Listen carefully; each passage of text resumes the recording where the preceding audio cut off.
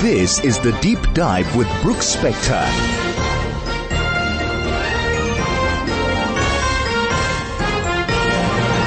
And this is Brooks Spector with The Deep Dive, and we're going to talk about something today which has captured the news, probably should have captured the news a long time ago, but nevertheless is a crucially important topic for all of us, whether we are young or old, have children, are in the sunset years.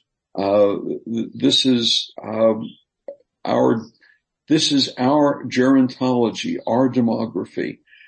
We used to say geography was destiny. That was a sort of a code phrase for international strategists. But maybe the conversation should be demography is destiny. If you've been following the news, you'll notice there has been great astonishment with the fact that the population of China is actually falling after rising for years, and as a function of its one-child policy, the population is actually on the decline and apparently is being overtaken by its neighbor, India. When I was in university, one of the hot topics for people was zero population growth. This was tied to the idea that, of course, the Earth's resources are finite, and that the best thing for us to do as a human species was to limit our population or, in fact, somehow decrease it. But now we're beginning to discuss this in a little more sophisticated kind of way, the dangers of population declines. And so the question then becomes, is the raw number of people the only thing, or are there other considerations? And in fact, are there positives that are coming from the rise in the age of mortality, people living longer, and a world, in fact, where there are longer-lived people? The historians tell us that the age of mortality in ancient Rome was about 35 years. That was the average. We now live at least twice that on average, and there are feelings that we will be able to do significantly more than that in the future, and there are places where it already is true. And so we've invited a guest, Jaco Hoffman, PhD from Oxford, and is professor of socio-gerontology at Northwest University, where he leads the Aging and Generational Dynamics in Africa programs. And he is a professorial fellow at the Institute of Population Aging, where he coordinates the UN-blessed, endorsed African Research Network on Aging. This network brings together African and international institutions and individuals from academia, policy worlds, and practice to develop and expand African research and training capacity on aging. He's got a very long CV. I don't propose to read it all, but suffice it to say that he is one of the country's experts on aging, and we are delighted to have him. I'm even delighted to call him a near neighbor. He lives down the street from us, and so it was just natural to reach out to him and say, would you join us on this program? And so welcome. Thank you, Brooks, for that very generous introduction. And yes, lovely to have you and Ruth as neighbors.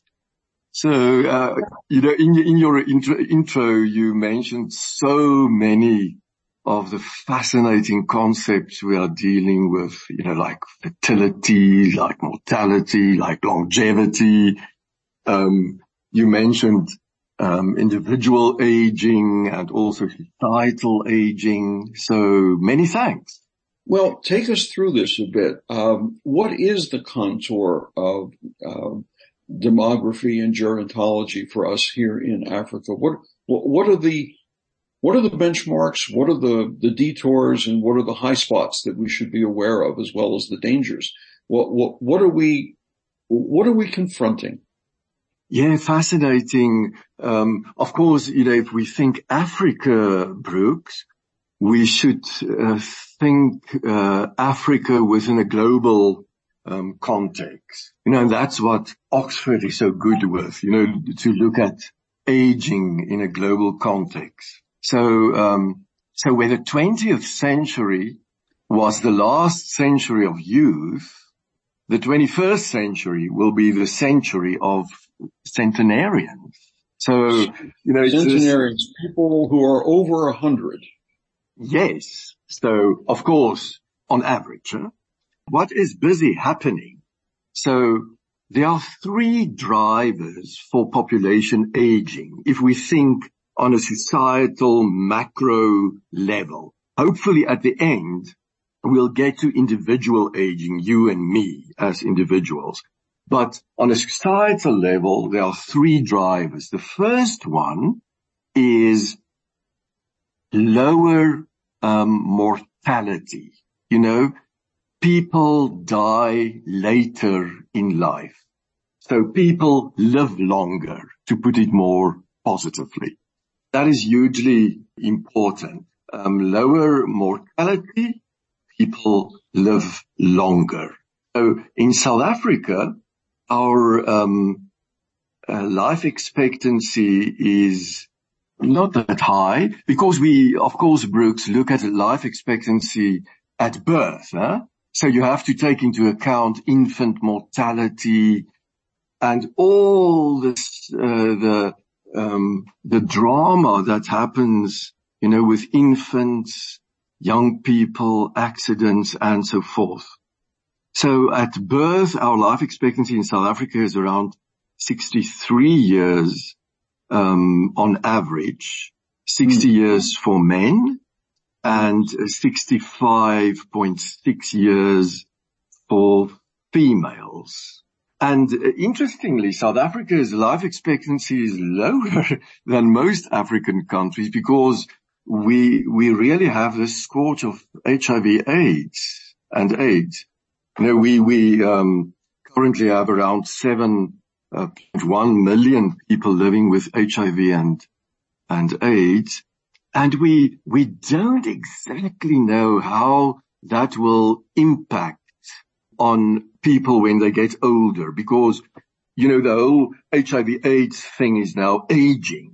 People are aging with HIV and AIDS. Mm-hmm.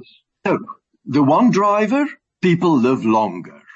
But we have to make a huge note that there's a difference between healthy longevity and a longevity which is severely compromised with limited functionality.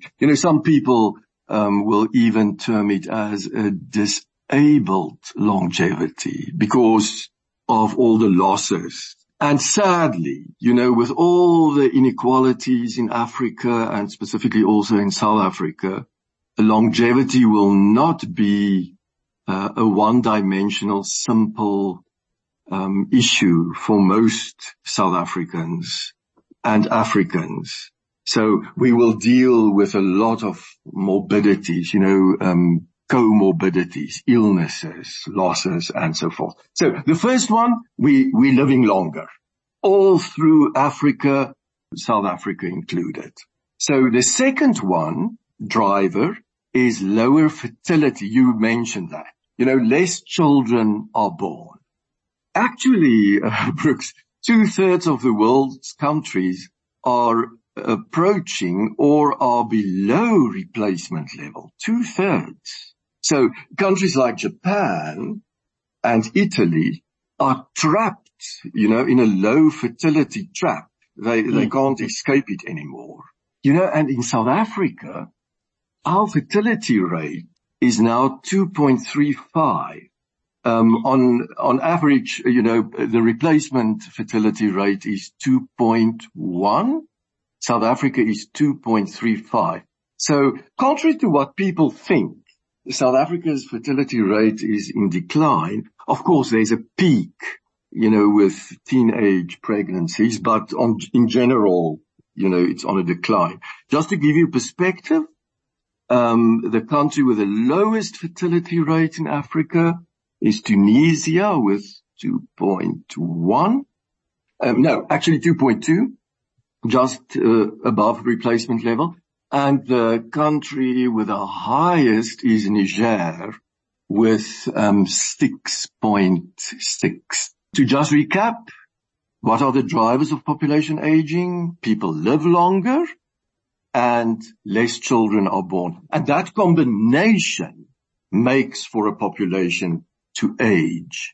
And then there's a third one, a very difficult one to predict, and that is migration.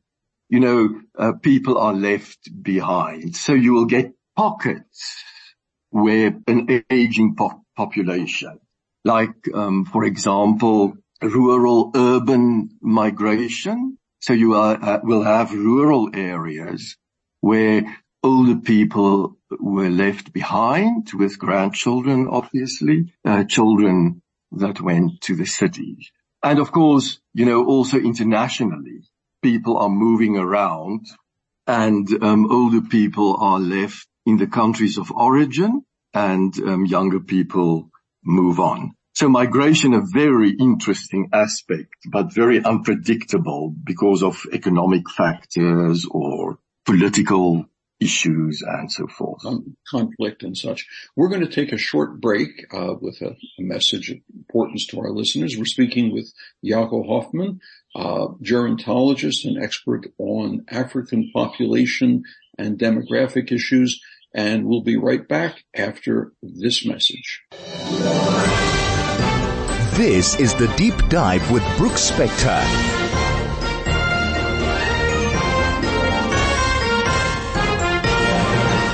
And this is the Deep Dive, and I'm Brooks Spector, and we're speaking with Jaco Hoffman, gerontologist, specialist on African demographics, and most especially on the suddenly very hot topic of aging and aging populations.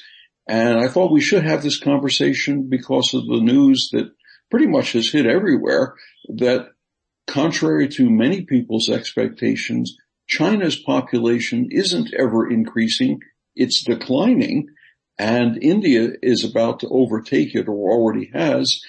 And one of the key implications of the Chinese population curve has been an effect that came from 30-some years of policy, the one child policy, which means that there are a lot more old people and a lot fewer workers to support them, which means there are pressures on the social security network and social welfare networks dealing with older people that China is now about to confront. But it's a challenge that many parts of the world already are beginning to discuss and appreciate. Jaco, welcome back again. Now, you were discussing the African circumstances. Can we put what you've said about morbidity and fertility and migration dynamics, and can we put them in a larger global context for us, for our audience? What does this mean in terms of government policies or economic growth, or even social stability? Yeah, fascinating. So, the global north, Brooks, and that, in other words, the so-called developed world is already an aged population. It's fascinating. The globe, on a global level, the older population trebled over the past 50 years. In 2020, and that's now past, 2 years in the past, half of Europe's population is already over 50 years of age. And UK life expectancy is increasing with 5 hours a day and 2 years a decade.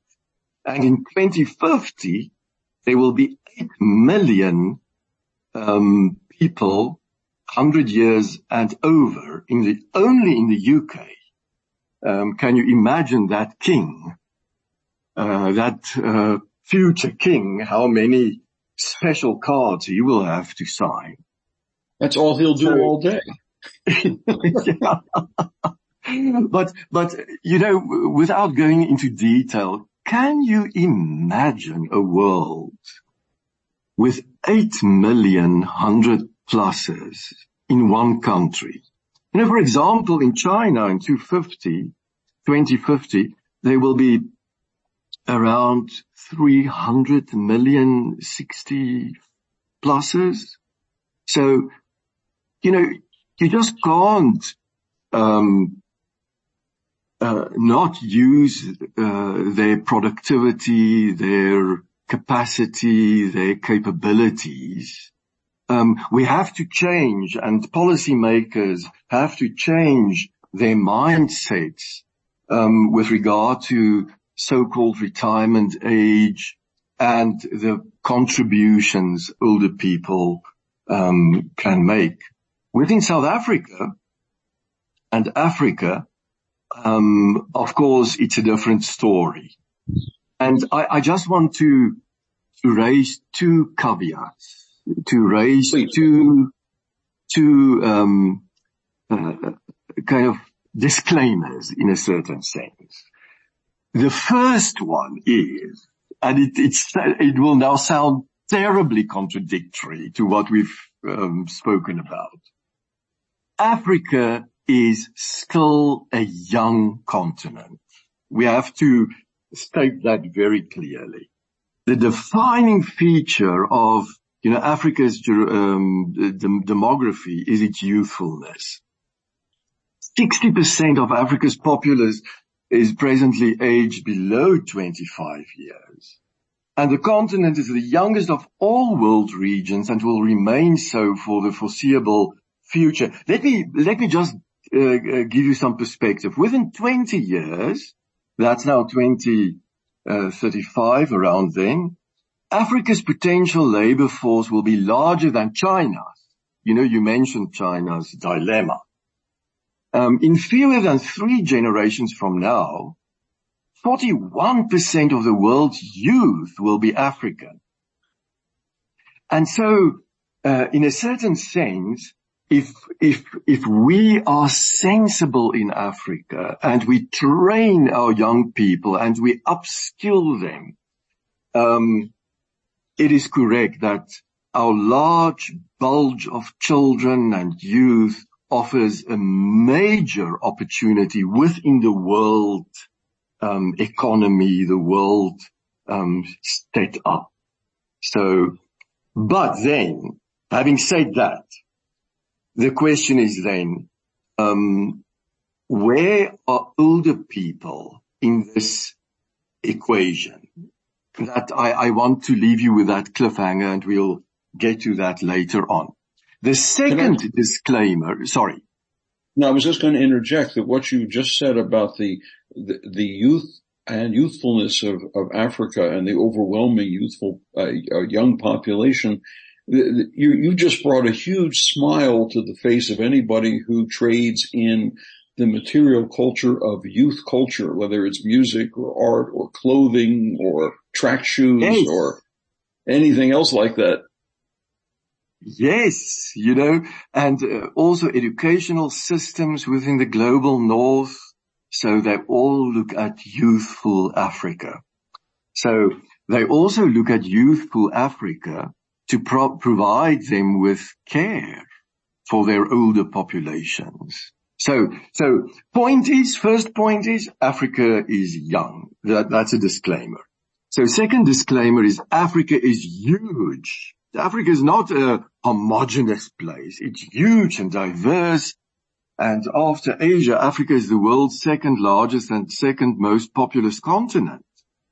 So we have to be very careful to make sweeping statements about Africa, especially now, when you allow me, and if you allow me, to just mention, 4 background trends that's typical in Africa and that we should keep at the back of our minds in spite of the diversity.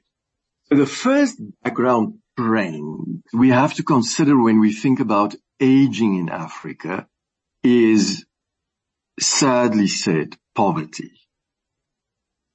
You know, Brooks, that most countries in the lowest rankings of the development index are in sub-Saharan Africa. Mm-hmm. And also in South Africa, we are dealing with huge poverty and inequalities. You know, and this is illustrated by the fact that we, with Brazil, have the most comprehensive social protection program in the developing world. So around 18 million people in South Africa get grants. We all know about the grants. So at the same time, we've got huge unemployment. It's all linked to this poverty thing. Stats SA estimated that around 46% of young people aged 15 to 34 years in Gauteng were unemployed in 2021. So let's make it concrete. So now you have these multi-generational households or multi-locational families, households. And what's happening now? A 30-year-old man has to look his grandmother in the eyes. A 30-year unemployed man in South Africa has to look his grandmother receiving a grant. It's small, 1,900 rands a month. But he has to look her in the eyes to ask for money for deodorant or shaving cream or whatever. So poverty is a huge issue, and we can't think about poverty and youth unemployment without also thinking about the intergenerational dynamics, you know, within that context. So poverty is the first trend all across Africa. So migration is a second trend. I mentioned it already. You know, this rural-urban thing, older people left behind, international migration from the south to the north, but much bigger, you know, south-south migration. People in Africa migrating to South Africa. And then the third trend all across Africa, without not acknowledging diversity, is the quadruple burden of health. So we've got poverty, migration, and health. And this is fascinating, Brooks, because that directly, of course, like all the others, impacts on how I will age in Africa. So what is this quadruple burden of health? So we have 4 trends at the same time. Conditions related to poverty, so malnutrition, waterborne diseases, and tuberculosis, a link to that. Then we have a high rate of injuries, you know, accidents in Africa. Then, as you know, we have infectious diseases, of course, in large part due to HIV and COVID-19. And then, and this is the big one, at the very same time, we also have this huge increase in non-communicable diseases. In other words, Brooks, lifestyle diseases. So heart conditions, cancers, dementia, and so forth. I'm busy mentioning, you know, these big background trends: poverty, migration, health, and then the fourth one is the family. So all across the continent, we now see that families can't cope with all the care given to, poverty, given a disabled longevity or a longevity where there's a lack of capacity and functionality and so forth. So families need support. These are the big trends across Africa. We have to take another station break. It's the vicissitudes and the necessities of radio. We have to do that. But these are important messages to our audience, and we'll come back to you in just a minute when we project outward from your trends and your background demographics. We're speaking with Jaco Hoffman, gerontologist and specialist in aging, based at Northwest University, and we're delighted to have him here. But first, this word. This is the Deep Dive with Brooks Spector.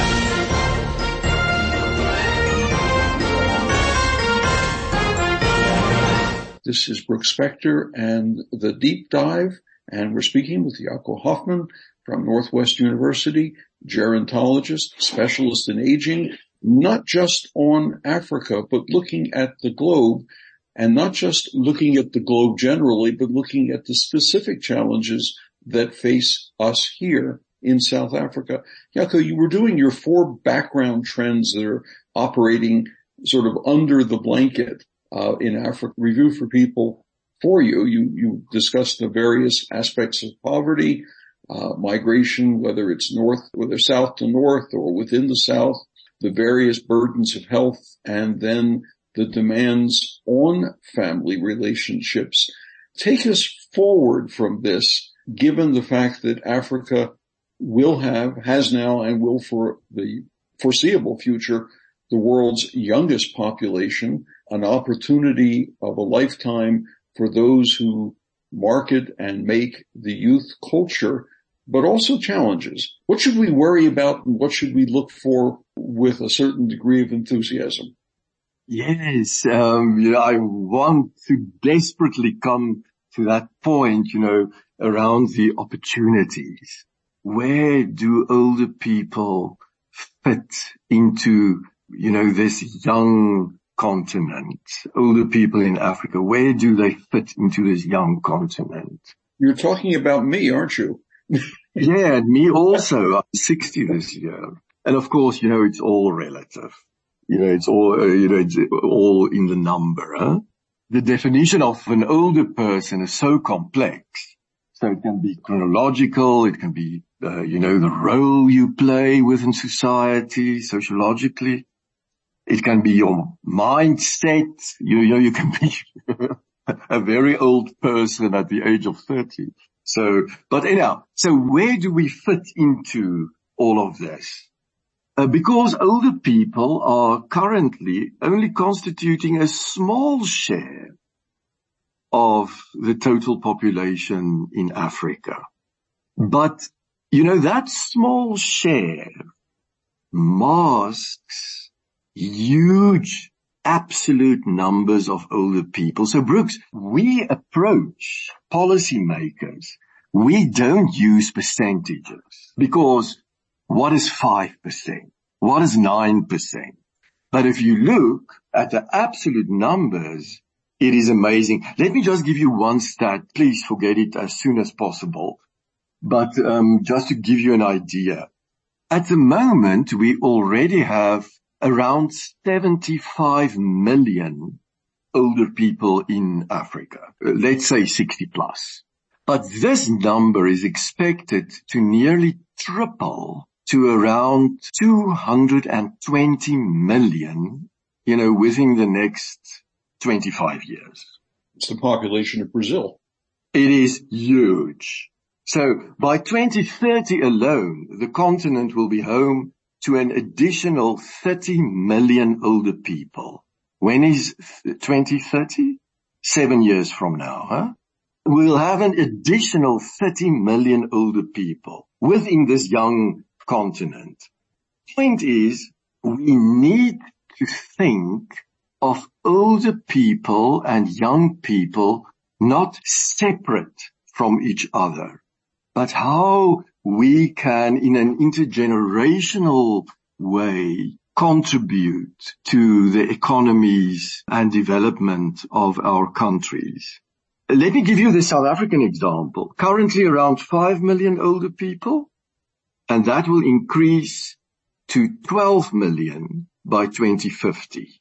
Gauteng, interestingly, to get home, Gauteng hosts the largest proportion of South Africa's total population and also the largest number of older people in the country. Around 25% of all older people in South Africa reside in Gauteng. So, what is the main point? The main point is, although the youngest region for the foreseeable future, Africa, population aging also happens in Africa with huge numbers of absolute numbers of older people. What are we doing about this? And this is now the exciting part. Let me interject for just a second, Jaco. Yes. Given what you just said, all the different implications, if I were sitting in government, I would be saying, oh, wonderful. We have this enormous need to spend more money on education for those young people or training or something. And we have this growing need to spend money on support for aging people and their special or increasingly special medical and health needs. Yes. We're caught on both ends of that continuum, and the people in the middle, the squeezed generation, have got to fund this. What do we do? Yeah, funding, oh my goodness, you need an economist to deal with that one. And we've got these care economists now, because that is the huge challenge. But let's keep to the stuff we can do something at the moment, or actually contemplate, plans, what to do. Because we've got a blank slate in Africa, Brooks. In the past, the assumption was the family will care. Families just can't cope with all of this. So the policy architecture in Africa is really a good news story up to a point. And I just want to focus on two, and that will also bring us, to the funding issue, and also how we connect unemployed young people, that youth bulge, with the needs of older people. Wow, it was so exciting. So, of course, a lot happened in the past 30 years, 20 years especially. But last year, all the governments on the African continent at the AU approved an amazingly progressive plan on aging for Africa. So, I so wish I could spend more time on this, but it's a bit technical. But let me just give you the 2 points around the strategic vision of this plan. So the first one, and it's written into this plan, is an unshakable recognition of the worth and inherent dignity of Africa's older persons, and a commitment to upholding their human rights and freedoms. And secondly, is a firm and inedible realization that investment in aging and older populations are not separate from, marginal to, or detracting from the objectives to enhance the prospects of children, youth, and women in pursuit of social and economic development. And then there are like 11 strategic action areas, and among them, funding from government and so forth. Now, of course, Brooke, I know now what people would like to say. Oh my goodness, AU, talk shop, and so forth. But if we don't target, on the policy on the macro level, it can't filter down to the respective countries on the continent. So you need, to take the long road, and it's a long-term plan. Let me tell you then about some of the exciting developments in Gauteng. So the first one is we were tasked as researchers and policymakers to co-create, and that is very exciting, strategy for the development of a long-term care economy. Let me put it simple. So, Brooks, what do we have? We have this huge bulge of young, unemployed people, especially in Gauteng. They migrate from the rural areas to Gauteng to get a job. They don't get the job. So what are we going to do with them?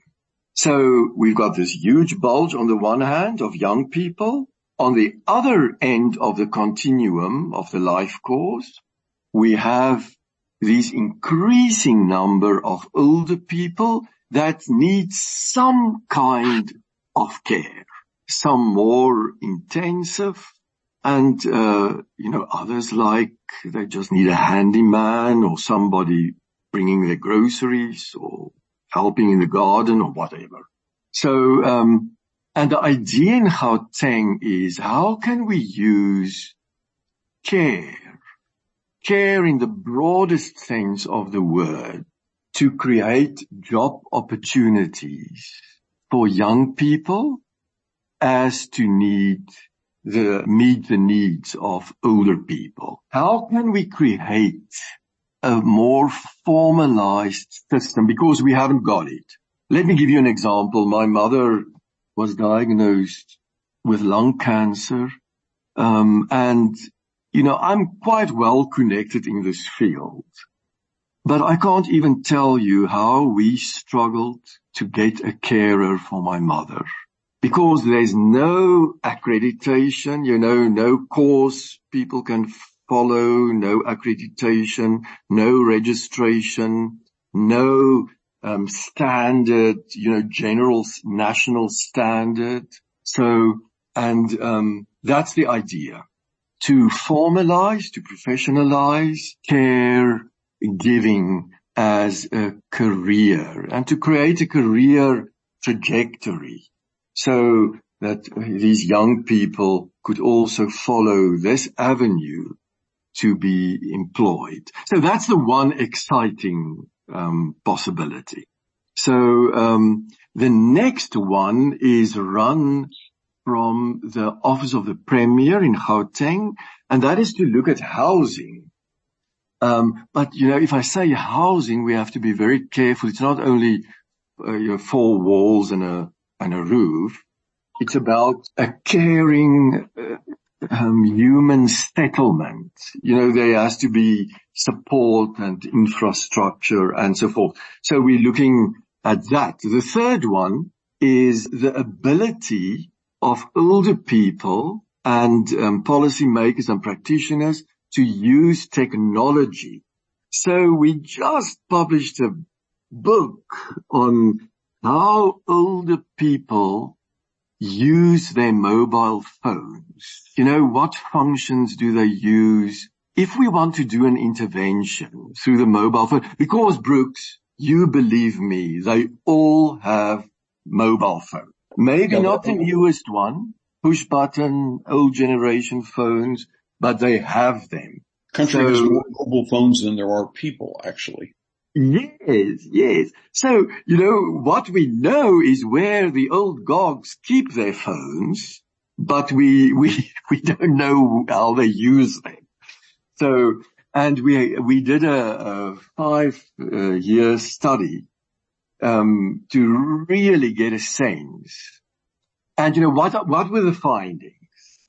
Older people are more than willing, to learn to use their phones. We just know that it takes a bit of patience And we have to establish specific intergenerational programs, because usually in families, there's a lot of tension around all kinds of issues and people are not that patient. But if we can have a formal intergenerational program where we, for example, train students and use students to teach older people, it's hugely successful. We're running short of time, and I wanted to raise one other question before I have to let you go. We're speaking with Jaco Hoffman, gerontologist, specialist in aging, Northwest University resource on these questions. One of the things that confounds me is the idea that in most societies, even now, there are fairly inflexible retirement ages, somewhere between 60 and 65, depending on where you live and what your professional mode of work is, even though in many of these countries, people live another 20, 30 years afterwards. And older people, there's a study in Japan about old people in their late 60s, 70s, going back to work, partly for economic reasons and partly because they're just tired of not working. Yeah. They take a job which uses 3-4 hours of their day, 4 days a week, and it gives them a whole different sense of themselves in their community.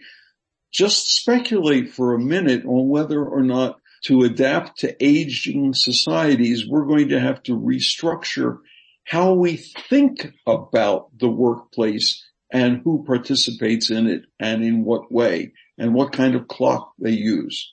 Absolutely, Brooks. Judge Cameron the other day mentioned that the only ism that's not tested in our constitutional court is ageism. And he specifically referred to this whole idea of a compulsory retirement age.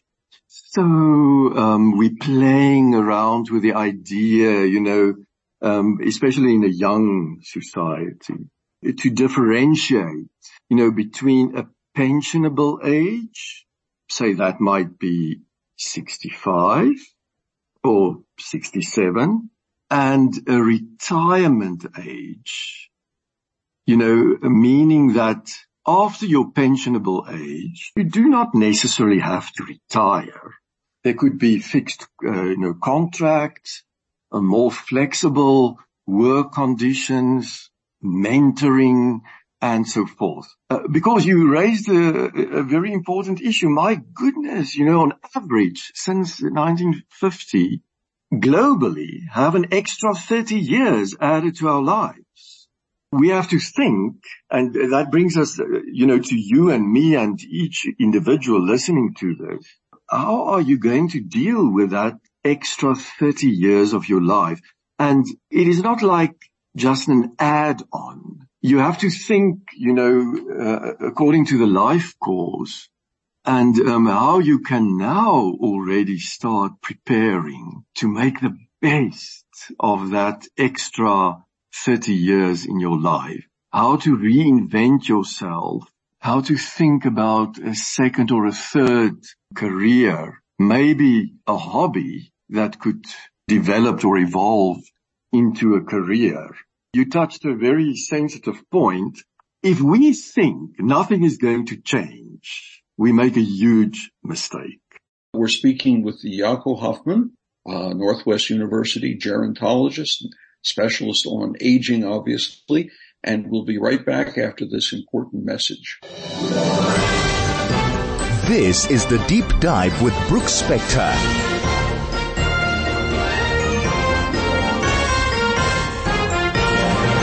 And we're back. This is The Deep Dive. This is Brooks Spector, and we're speaking with Jaco Hoffman, Northwest University aging gerontologist, specialist on what we have to do to keep ourselves active as we move forward into the future, as all of us do around the world. Final thoughts, please, if you could, maybe just a minute, just tie it all together for us. Yeah, some takeaway messages.